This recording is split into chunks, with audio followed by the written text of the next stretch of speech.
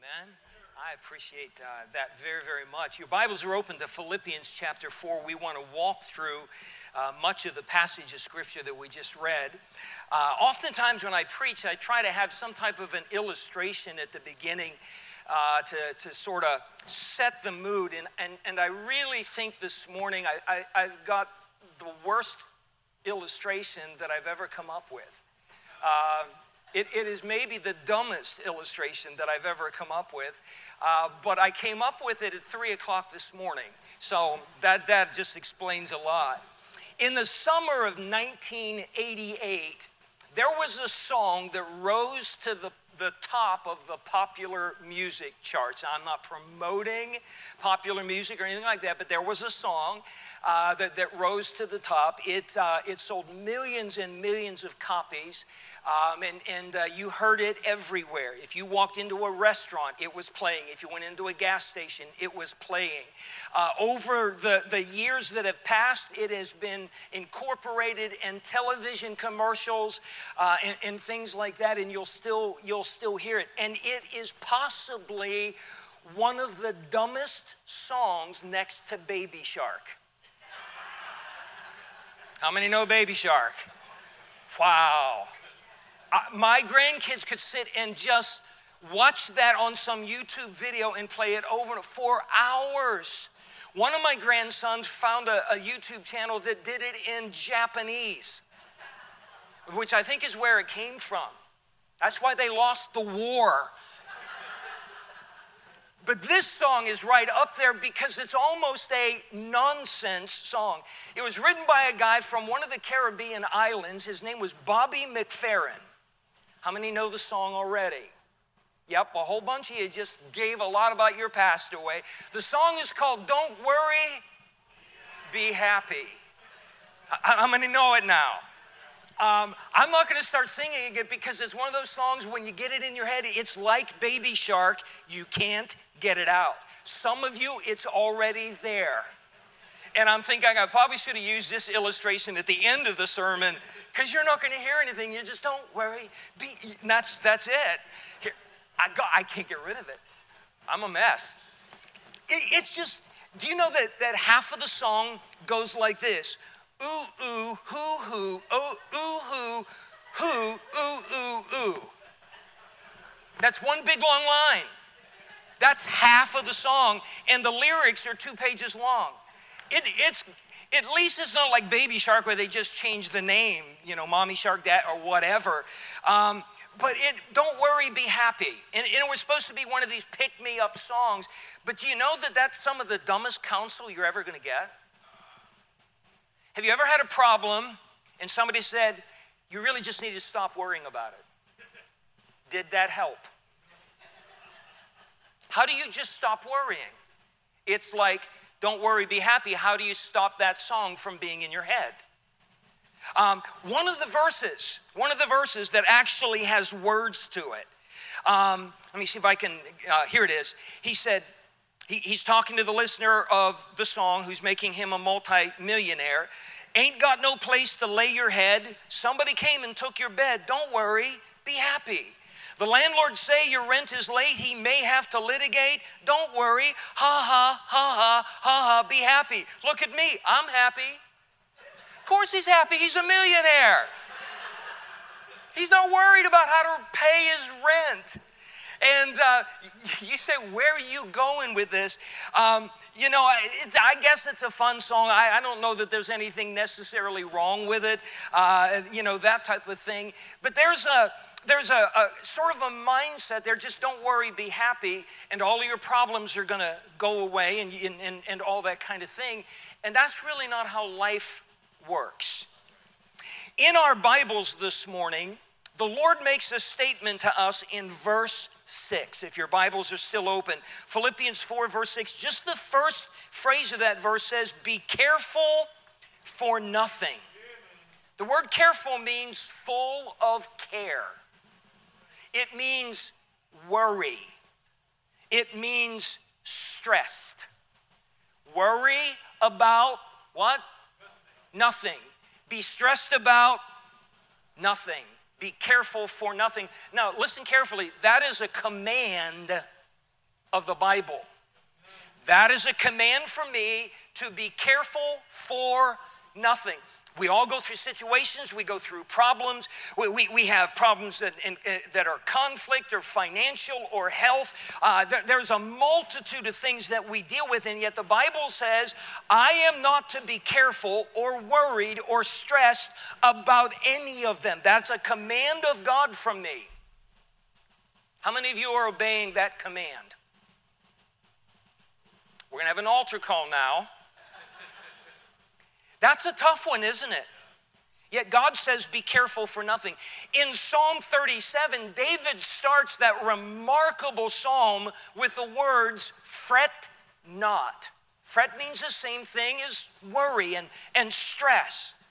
I'm pretty sure that worrying and fretting are my superpowers. I'm that good at it. I'm an introspective person. I take everything personally. I keep it inside and I mull things over and so forth. And that's part of the way God made me, but I have to be careful that I don't let that become a sinful problem for me, because the Bible says I'm not supposed to fret.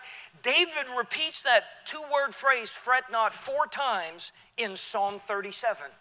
Fret not. Be careful for nothing.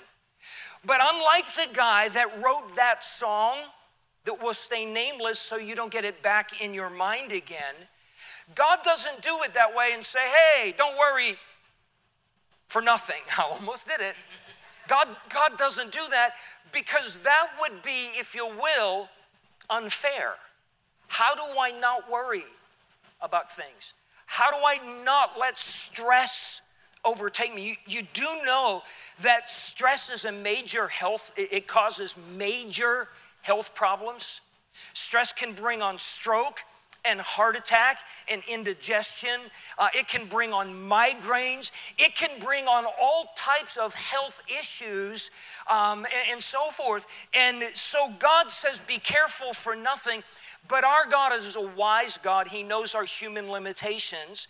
And God never gives a commandment without giving us the ability or the know-how of obeying that commandment. He's a good God, and he's a wise God. And in Philippians chapter 4, if you look at that verse 6 again, be careful for nothing, is that followed by a period? No, it's not the end of the statement. God's going to follow up on that. He's going to build on that. And if you will, in this amazing, wonderful passage of Scripture, God teaches me how to overcome worry. God teaches me. And it's not by ignoring my problems. They're not going to go away. I'm going to have to face them. I'm going to have to deal with them. But they don't have to destroy me in the process. I want to give you 4 things that Philippians 4 gives to us in this world that we live in, so that we're not full of care. Care will rob you of your joy. Is that not true? How many have laid awake all night, tossing and turning because there's something going on in your life and you just can't shut it off? And it's how am I going to pay the bills? What am I going to do? Somebody is, how many have done that? Okay? It takes away your joy. It takes away your peace. Did you know that worrying can even take us out of the will of God? It really can. Keep your place here. Turn to Matthew chapter 13. Matthew chapter 13. This is where the Savior begins a series of parables. That's an earthly story with a heavenly application to it. And the first one he gave was called the parable of the sower, and about a man went out planting seed, and he starts talking about it early in the chapter in verse number 3. And some fell on the wayside and the birds devoured it up. Some fell on stony places and it didn't get any root, and the sun came up and burned the roots and it died. Some fell among thorns and got choked out. And then some fell on the good ground, and that's the ones that produce seed, some 100-fold, some 60, some 30. The disciples asked him a little bit about that later, so he explained that parable. I'm not going to explain it all, but would you look please to verse number 22. He also that received seed among the thorns is he that heareth the word. The seed is the word of God. That's what you're getting right now. I'm planting the word of God. Is he that heareth the word of God. Read the next phrase with me, church. And the care of this world and the deceitfulness of riches. What are the next three words? What do? Choke the word. And he becometh unfruitful. When I let the care of the world fill me, be careful for nothing, full of care. When I let the cares of my world fill me, it's choking out the word of God. And I'm going to become unfruitful. It's going to hinder my creation. And I can be doing everything else right. I can be trying to read my Bible or pray or preach or whatever, but I'm doing it all and my mind is so occupied with my worries and my fears and my troubles and all of those things, and that care of this world is not just taking away my joy and my peace, it's choking the word of God that's supposed to work in my life and transform me, and I become an unfruitful Christian. And we all share some of the same cares. How many are really concerned about just what's going on in our government and in our society? Anybody like me? I can't even believe some of the things my grandchildren are facing now and what they're going to face as time goes on. I don't understand a lot of it. And if I don't listen to a lot of talk radio, because guess what? Sean has no answers. He just reads the same mindless list of things over and over again, rapid fire. He doesn't have an answer, and neither do Buck and Clay and Billy Bob and Rhubarb. They don't have it. Here's the place you're going to find the answer. But I listen to that enough, and I just shut it off and think, I need therapy somewhere. If we're not careful, the care of this world will just crush us down, and we'll be unhappy. We'll be angry, we'll be frustrated, and the word is getting choked and we don't even realize it's happening. We don't even realize it's happening. So back in Philippians 4, I have this command from the Lord. Tom, be careful for nothing. I do not pretend this morning that I'm obeying that 100%. Excuse me, I'm having a mic issue here. This is a constant daily thing that I've got to put into practice because the cares of this world come barreling in on me. Sometimes I get blindsided by them. So how do I not be careful and worried and stressed? Number one, it's called right. I'm going to use the word right here. Right praising. Verse 4. Rejoice in the Lord. Next word. Always. And then he repeats it. And again, I say rejoice. Do you ever have to tell your child twice? Did you ever use the phrase, if I've told you once, I've told you 1,000 times? How many have done that? It's in the handbook of parenting. You have to learn that. So God did the same thing. Rejoice in the Lord. How often? Always. And again, I say rejoice. Let me just be personal. I've dealt with this chest pain for 1.5 years now. That's why I'm not sleeping, because it's keeping me awake. It's not because I'm stressing necessarily about that. The doctors don't have any answer. I've had every test under the sun. And now pain management is kind of at the end of the rope, and I'll look into a couple more things along the way. I'm going to be honest with you. I don't think I've yet said, dear Lord, thank you that I'm really hurting today. I'm not even sure. Maybe I'll get to that place. Paul came to the place of rejoicing about his imprisonment because of all the people that got saved. And there are other trials in my life that I've been able to rejoice about and see what God's done. I'm just kind of not there with this one yet, and so forth. But that doesn't mean I don't have anything to rejoice about. Yesterday, I held my 7-week-old grandson, and I hugged him for as long as I could. He was asleep most of the time. He'd open his eyes, he'd look at me, he would say, Papa, you're my favorite, close his eyes again. And I got to hold my little grandson, and I don't know half hour, 45 minutes, something like that. Nathan came and sat beside me, my 6-year-old grandson, and snuggled beside me, and he wanted to hold him, and so I reluctantly just leaned over and put Wesley in Nathan's arm, and boy, he held him very, very carefully, and he held him for about 10 minutes. I looked over one time, and Nathan was resting his face against Wesley's head. And I'm looking over that, and by the way, this was hurting the whole time. And I said, boy, that's the most beautiful thing that I've seen today. Thank you, Lord, for that new little baby boy. Thank you for his big brother that loves on him the way that Nathan does. You see, no matter what I'm going through, if I'll take the time, I'll find out that God was still good that day. I'm still breathing, I've still got food, I've still got a house, I've still got a church, I still live in a free country, I've still got a Bible, I'm still saved, I've still got the Holy Spirit living inside of me, I've still got 3 great kids and 11 great grandchildren. I'm blessed beyond measure.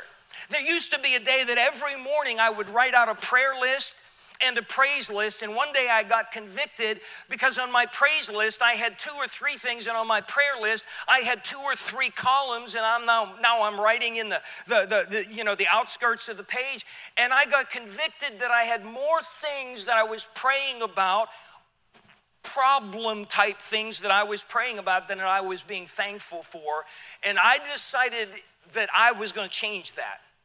And that I'm going to put the same prayer request down because God wants to hear my prayers. God wants to hear your prayers. I'm not saying don't pray. We're going to get to that in a moment. But I'm saying make sure you got the praise in there. God put praise in here in this passage before he put prayer. The Bible says to enter into his gates with thanksgiving and into his courts with praise. That's why when I pray in church, I almost always try to start out, Lord, I love you. We love you. Lord, thank you for this. Thank you for that. I'm trying to obey the Bible. I want to go into his courts with praise because he's a good God. And see, when I'm praising, and I mean I'm praising whether it's silently in my heart or I'm praising with my lips, whatever it happens to be. Do you know when I'm praising, my mind is not focused on my worry at that exact moment because God didn't wire us that way to think about 2 things at the same time. We're just not made that way. So, I'm praising God. Like yesterday, I was praising God for Wesley, and I just cherished those moments. And I realized it looks like he may take after his big brother, Tommy. Tommy is 8 years old. He wears size 7.5 men's shoe. I have a whole bunch of size 8 men's shoes in my closet ready to hand down to my 8-year-old grandson. This is pathetic. And I realize one of these days, Wesley may be like Tommy. He might be ready to hold me, but right now I get to hold him. And I didn't think one time about my chest hurting. I didn't think one time about anything else that's heavy on my heart right now. Because right at that moment, I was praising God for that precious little grandson. Rejoice in the Lord how often? Always. Do you know how to work through that worry and live a life where that worry isn't choking the word of God? Start out with right praising. I'm not minimizing your worry. I'm not minimizing your trouble. I'm not minimizing your pain, the conflict. I'm not minimizing anything that you're going through. I'm trying to get you to lift up your eyes unto the hills from whence cometh my help. My help cometh from the Lord which made heaven and earth. He will not suffer thy foot to be moved. He that keepeth thee will not slumber. Behold, he that keepeth Israel shall neither slumber nor sleep. I'm trying to get you to lift up your eyes for a while and just say, I'm hurting, or I'm going through a trial, I'm going through a conflict, but God, you sure did this for me. And God, I had food today, and God, I've got a car that runs, and God, I've got a job, and God, I've got a family. And you may not have all the same things to praise as somebody else does, but you've got them. Right praising. Number 2 is right praying. Right praying, verse 6. Be careful for nothing, but in everything by prayer and supplication with thanksgiving, let your requests be made known unto God. Be careful for nothing, but in, notice this, everything. By prayer and supplication with thanksgiving, let your requests be made known unto God. I've mentioned this before, but I read a study by the Barna Group. It's an evangelical sort of polling place like the Quinnipiac polls we hear at presidential and election times and so forth. The Barna Group does that from an evangelical standpoint, not so much on the political spectrum, but on the health, not necessarily of all independent Baptists, but of evangelical Christians, churches that would preach the salvation right and so forth. And some years ago, they did one of pastors. And I forget how many thousands of pastors that they sent the questionnaire out to, and everything is sent back in anonymously. No names are there and so forth, with the idea that people be more honest that way. And they found out that the average pastor in America, the average pastor prays 7 minutes a week. That's a minute a day. 7 minutes a week. If the pastors who are supposed to be the spiritual leaders, the shepherds, the overseers of the flock are only praying 7 minutes a week, what's everybody else doing? Now, that's not all of them. That's not all of them. I know pastors personally that pray 2 and 3 hours a day. John Wesley would get up at something like 4 o'clock in the morning, and he would start praying, and he would pray for 2 or 3 hours, and then they'd call him down for breakfast and family devotions. Then he'd go back to his study, and he'd pray for another couple of hours. Someone, years later, as he kind of testified a little bit about his time in prayer, that he had been asked about it, someone said, if I prayed that much, I'd never get anything done. And Wesley's response was, if I didn't pray that much, I'd never get anything done. One person said, pray like everything depends on God, because it does. Work like everything depends on you. If I'm going to have the peace that passeth understanding, that's promised in verse 7. And the peace of God, which passeth all understanding, shall keep your hearts and minds through Christ Jesus. The peace of God. Peace is the absence of worry. And worry is the absence of peace. If my prayer life is right, God says, I will give you my peace. I've been in multiple situations in life where there was a need coming along and the need was not fulfilled, but through a season of prayer, God granted me that peace that I could not explain to anyone else, and I could not tell you why I knew everything was going to be fine. It wasn't a don't worry, be happy refrain. It was the reality that God placed in my heart that He had this, and He imparted that peace in my life, and it didn't come from worry, it came from prayer. Worry has never made me at peace. It has never made me happy, and it has never solved the problem, but prayer has done it over and over and over and over again. In 2006, those of you that were here back then, remember that my wife and I traveled to the Outer Banks of North Carolina where I was scheduled to preach. And that is where I first got sick.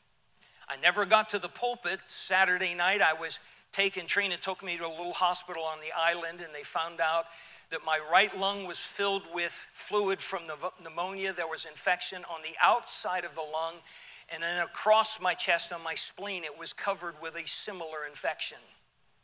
They put me in an ambulance and sent me 2.5 hours north to Chesapeake, Virginia, where they had a specialist in that.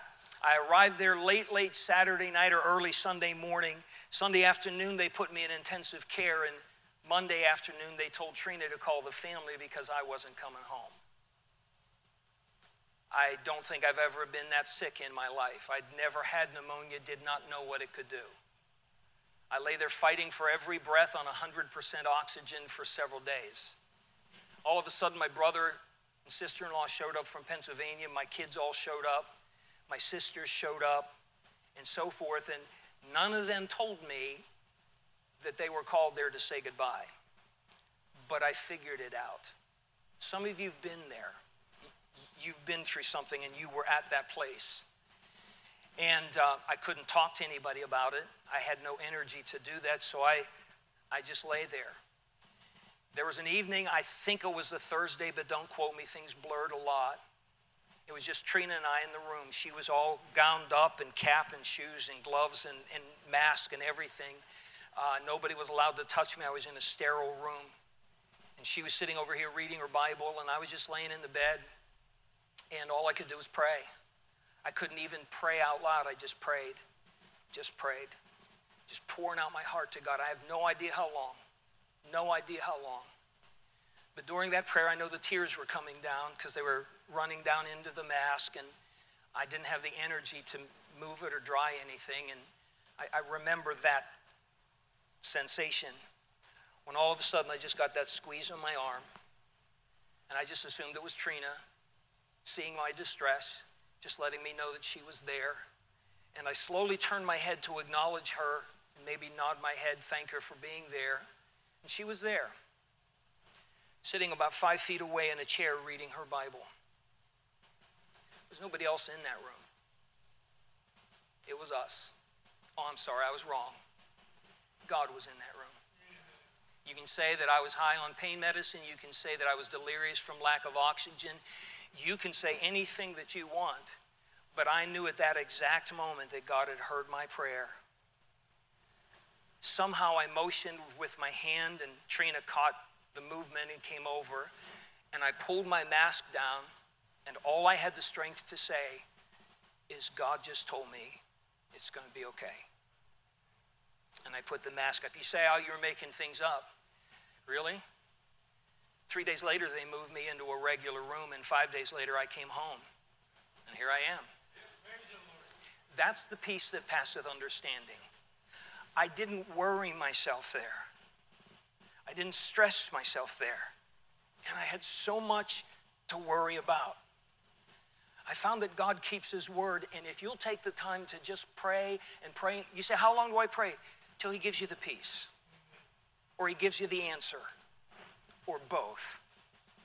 Right praise, right praying. Look at verse number 8. Finally, brethren, whatsoever things are true, whatsoever things are honest, whatsoever things are just, whatsoever things are pure, whatsoever things are lovely, whatsoever things are of good report, if there be any virtue and if there be any praise, think on these things.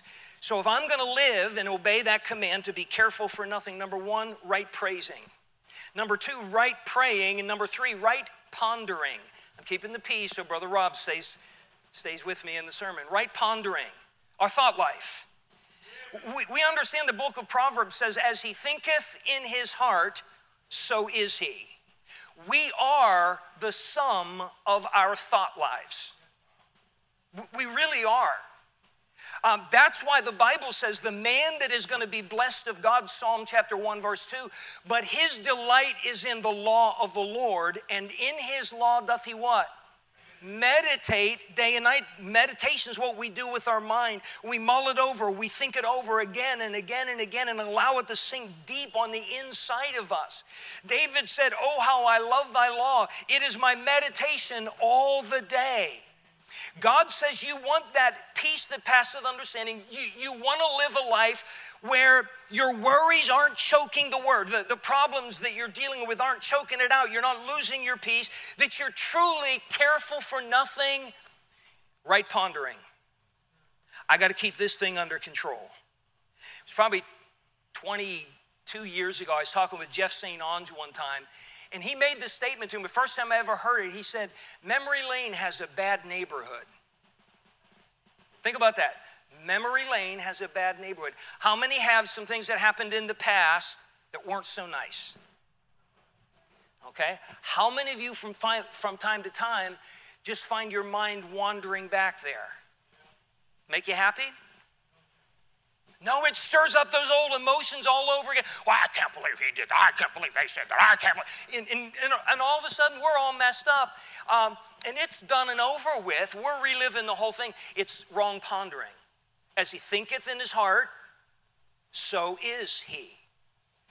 My mind is supposed to be submitted to the Lord. The Bible tells us in Romans 12:2 that we're not to be conformed to this world, but we're to be transformed. How? By the renewing of your what? Of your mind. I spoke to the staff the other day. Philippians chapter 2 said that let this mind be in you, which was also in Christ Jesus. I made mention of this. We've all heard the phrase, and we may have even used it. Everyone is entitled to their own opinion. How many have heard that? Totally unbiblical. That's right, amen. Totally unbiblical. You are entitled as a Christian to have the mind of Christ. Now, that I realize that doesn't deal with Taco Bell. That's the illustration you used the other day. What's better, Taco Bell or Burger King? Neither. They'll both be in the lake of fire. That's what people have to eat for eternity. They're neither one really good for you. That's not what it's talking about. But everything we do, is that what Jesus thinks about it? How do we know what Jesus thinks? Well, I'm looking at Brother Graff back there, and I think he's with me in the sermon right now. He's kind of smiling. He might be laughing at me. He might be laughing with me. I do not know. But the truth is, the only way I can really know what Brother Graff thinks about me or about this sermon or whatever, he has to tell me. The only way I can know what Christ thinks about anything, he has to tell me, and he already did. He already did. So you have to ask yourself this, would Jesus talk about that person the way you are? If it's good, yes. If it's bad, no. Would Jesus lie? Would Jesus curse? Would Jesus take the Lord's name in vain? Would Jesus steal? Would Jesus be rebellious? Would Jesus disobey his or her parents? We have it all in the Bible. We have it all right there. My thought life, sir, to be governed by the Word of God. Notice the checklist that God gives us. Go back to verse 8. Finally, brethren, whatsoever things are true. I've heard people say, well, what I'm saying is bad about that person, but it's true. Okay, it's true. Very good. Whatsoever things are honest. Well, yeah, it's the honest truth. Whatsoever things are just. Yes, it's righteous. Whatsoever things are pure. Well, I don't know that it's that pure. Whatsoever things are lovely. How many find dirt lovely? You do. You must be a farm girl. Okay? How many have ever been in Lancaster, Pennsylvania in the spring? How many have been there when the Amish people are getting their fields ready? How many find that lovely? Yeah, that dirt you're spreading about someone, that dirt, even maybe you're not spreading it, your mind is feasting on it. Is it lovely? And you know the answer is no. See, this isn't a pick and choose checklist. This is a checklist that every thought that goes through my mind has to meet this standard. It has to be true, it has to be honest, and it has to be just, and pure, and lovely, and of a good report, a good testimony before the Lord. There's 6 right there, and then it adds on to it, if there be any virtue. Is this something godly and holy and spiritual? And if there be any praise, is this something that I can just praise the Lord about and I can point people to Jesus, or is my whole purpose just to tear somebody else down? If it meets all of those things, I can think about it. Do you realize that eliminates a whole bunch of the stuff that my mind wants to go to? I'm never gonna be free of that worry and that stress and that anxiety if my mind is filled with all the junk. And by the way, you can't control what I think about any more than I can control what you think about. On my worst day, we'll go back to the idea of praise. Praise is part of our thought life. Do you know I've got so much to think about that is good, that is true and honest and pure, just and lovely and full of virtue and praise. For example, I can think about the day I got saved. I can think about the day I got saved. 51 years ago, just a few weeks ago. I can remember the day as much as it was yesterday. I can remember how I got up off my knees after I received Christ as my Savior. I've been wondering for years about eternal life and where I was going to spend my eternity. I just didn't know what to do about it. I wasn't in a church that preached the Bible, and God brought me to one. And I learned that God wanted me to know that we have eternal life, 1 John chapter 5. And I listened to it. It was a Thursday afternoon, and I knelt down, and an off-duty police officer named Shirley prayed with me. And I remember praying and receiving the Lord Jesus Christ as my Savior. I didn't join a church that day. I didn't get baptized that day, nothing like that. But I knew when I got up off my knees that day, I was 14 years old. For the first time in 14 years, I knew I was on my way to heaven. I knew my sins were forgiven. I didn't know all the terminology yet. I couldn't say redeemed and justified and sanctified and all that kind of stuff. I just knew I was going to go to heaven when I died. And it was the greatest moment of my life to have the burden of sin lifted off of me. Boy, that's something to think about. That is something to remember. As I drove in this morning, this sermon was on my mind, and I was walking through the various points in this one about right thinking. And the Lord brought something to mind to me that I hadn't sort of relived in a while. My dad didn't get saved when we did. My dad hated preachers. My dad didn't like church. He went with us and then just complained about everything that happened there. When I surrendered to preach, my dad was furious, called me every name you can imagine. He cursed at me.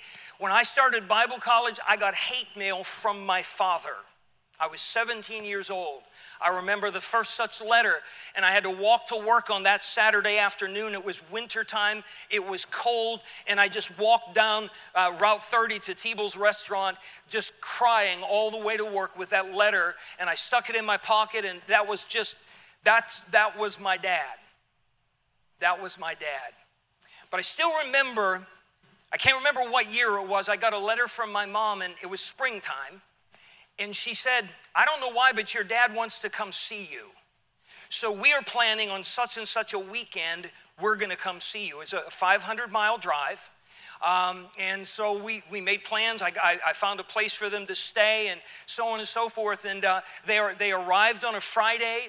They went up to Chicago with me on Saturday and went visitation with me, and I showed them around what I knew of the area and so on and so forth. Sunday morning came, and I didn't go on the bus route that day. I just decided I was just going to go in with my family. I didn't get to do that often.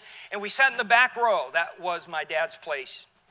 He wasn't sitting any closer than the back row. We sat on the back row at First Baptist Church in Hammond, probably 5,000 people in the auditorium that day. An old Southern preacher from Nashville preached that day, Dr. R.G. Lee. Preached a sermon called Payday Someday. Preached it some 20,000 times in his lifetime. He was, I think, 93, and he just preached. Brother House taught Sunday school, and my dad sat right here beside me, didn't say a word. Dr. Lee got up, and they had their morning service, and he preached a marvelous sermon. And my dad was sitting beside me, and we all stood up for invitation like we do around here. I'd been saved now about 6 years. Dad had been going to church and listening to sermons for much of that time, not always faithful. When all of a sudden, I remember my dad leaning over to me, and he said, I'll go forward if you'll go with me. I was thinking about that as I drove in this morning. I didn't sleep much last night. This was hurting. I actually got up later than I needed to and still had some things that I wanted to get done when I got in here this morning. And so a lot of things were weighing on me, and I could tell I was stressing out, but I just relived that. I remember walking my dad down that long aisle down to the altar, and I remember one of the altar workers came. I said, this is my dad, and my dad wants to be saved. And we sat down in the front row, and he led my dad through the Romans road from the Bible. And I remember my dad going to the altar and praying and getting up, and just a few minutes later I looked, and there's my dad in the baptistry, and Brother Howes is baptizing my dad. I remembered that day. The man who was mad at me and hated me, and I'm falling apart. Just turn the pulpit on. The man that was mad at me and cursed at me and all of that for being a preacher and a Christian and all of that, I saw God save him. I saw God save him. The last words my dad said to me before he went to heaven, I said, Dad, can I pray with you before I drive back to Connecticut? He said, of course you can. you're my pastor. That's God. Listen, folks, I've got a host of things. I've got libraries of memory files about things God's done. Why am I not feasting on that instead of all the garbage in this world and the garbage in this life? Amen. Right pondering. God said you need to think on these things. Nobody can do it for you. And may I remind you, verse 8 is a checklist. Every thought we think about needs to clear every category. We don't get to pick and choose.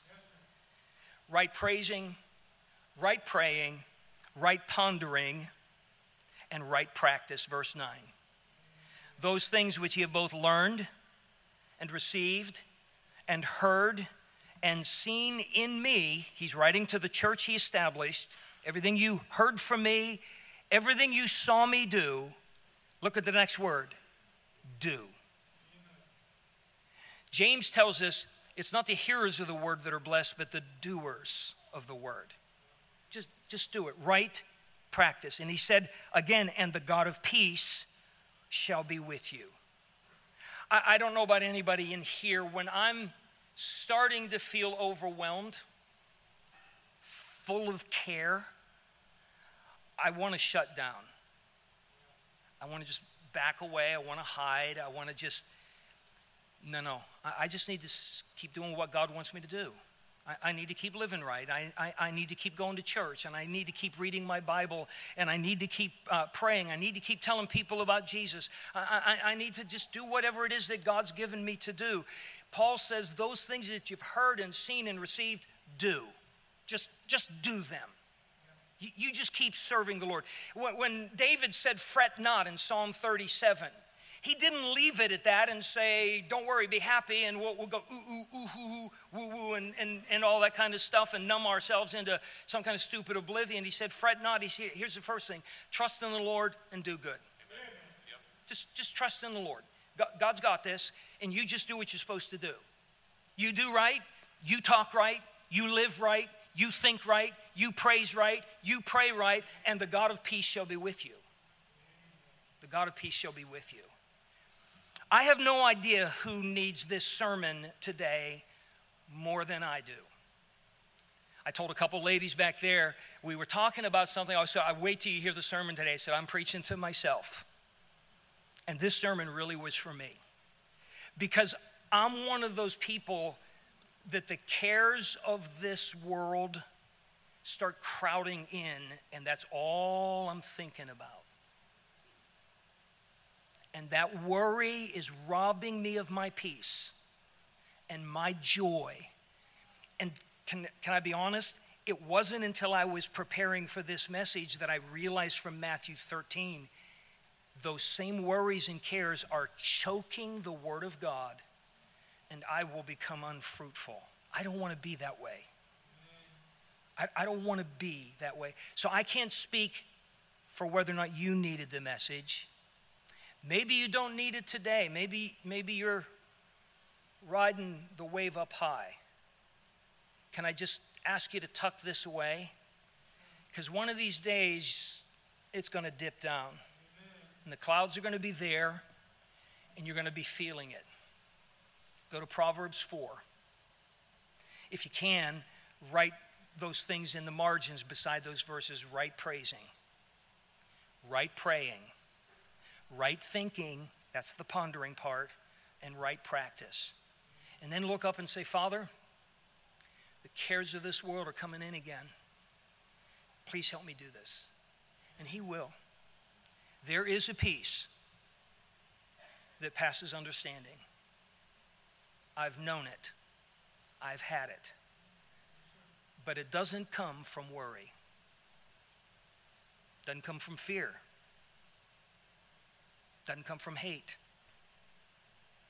It comes from praising, praying, pondering rightly, and practice. Can we bow our heads for prayer? How many could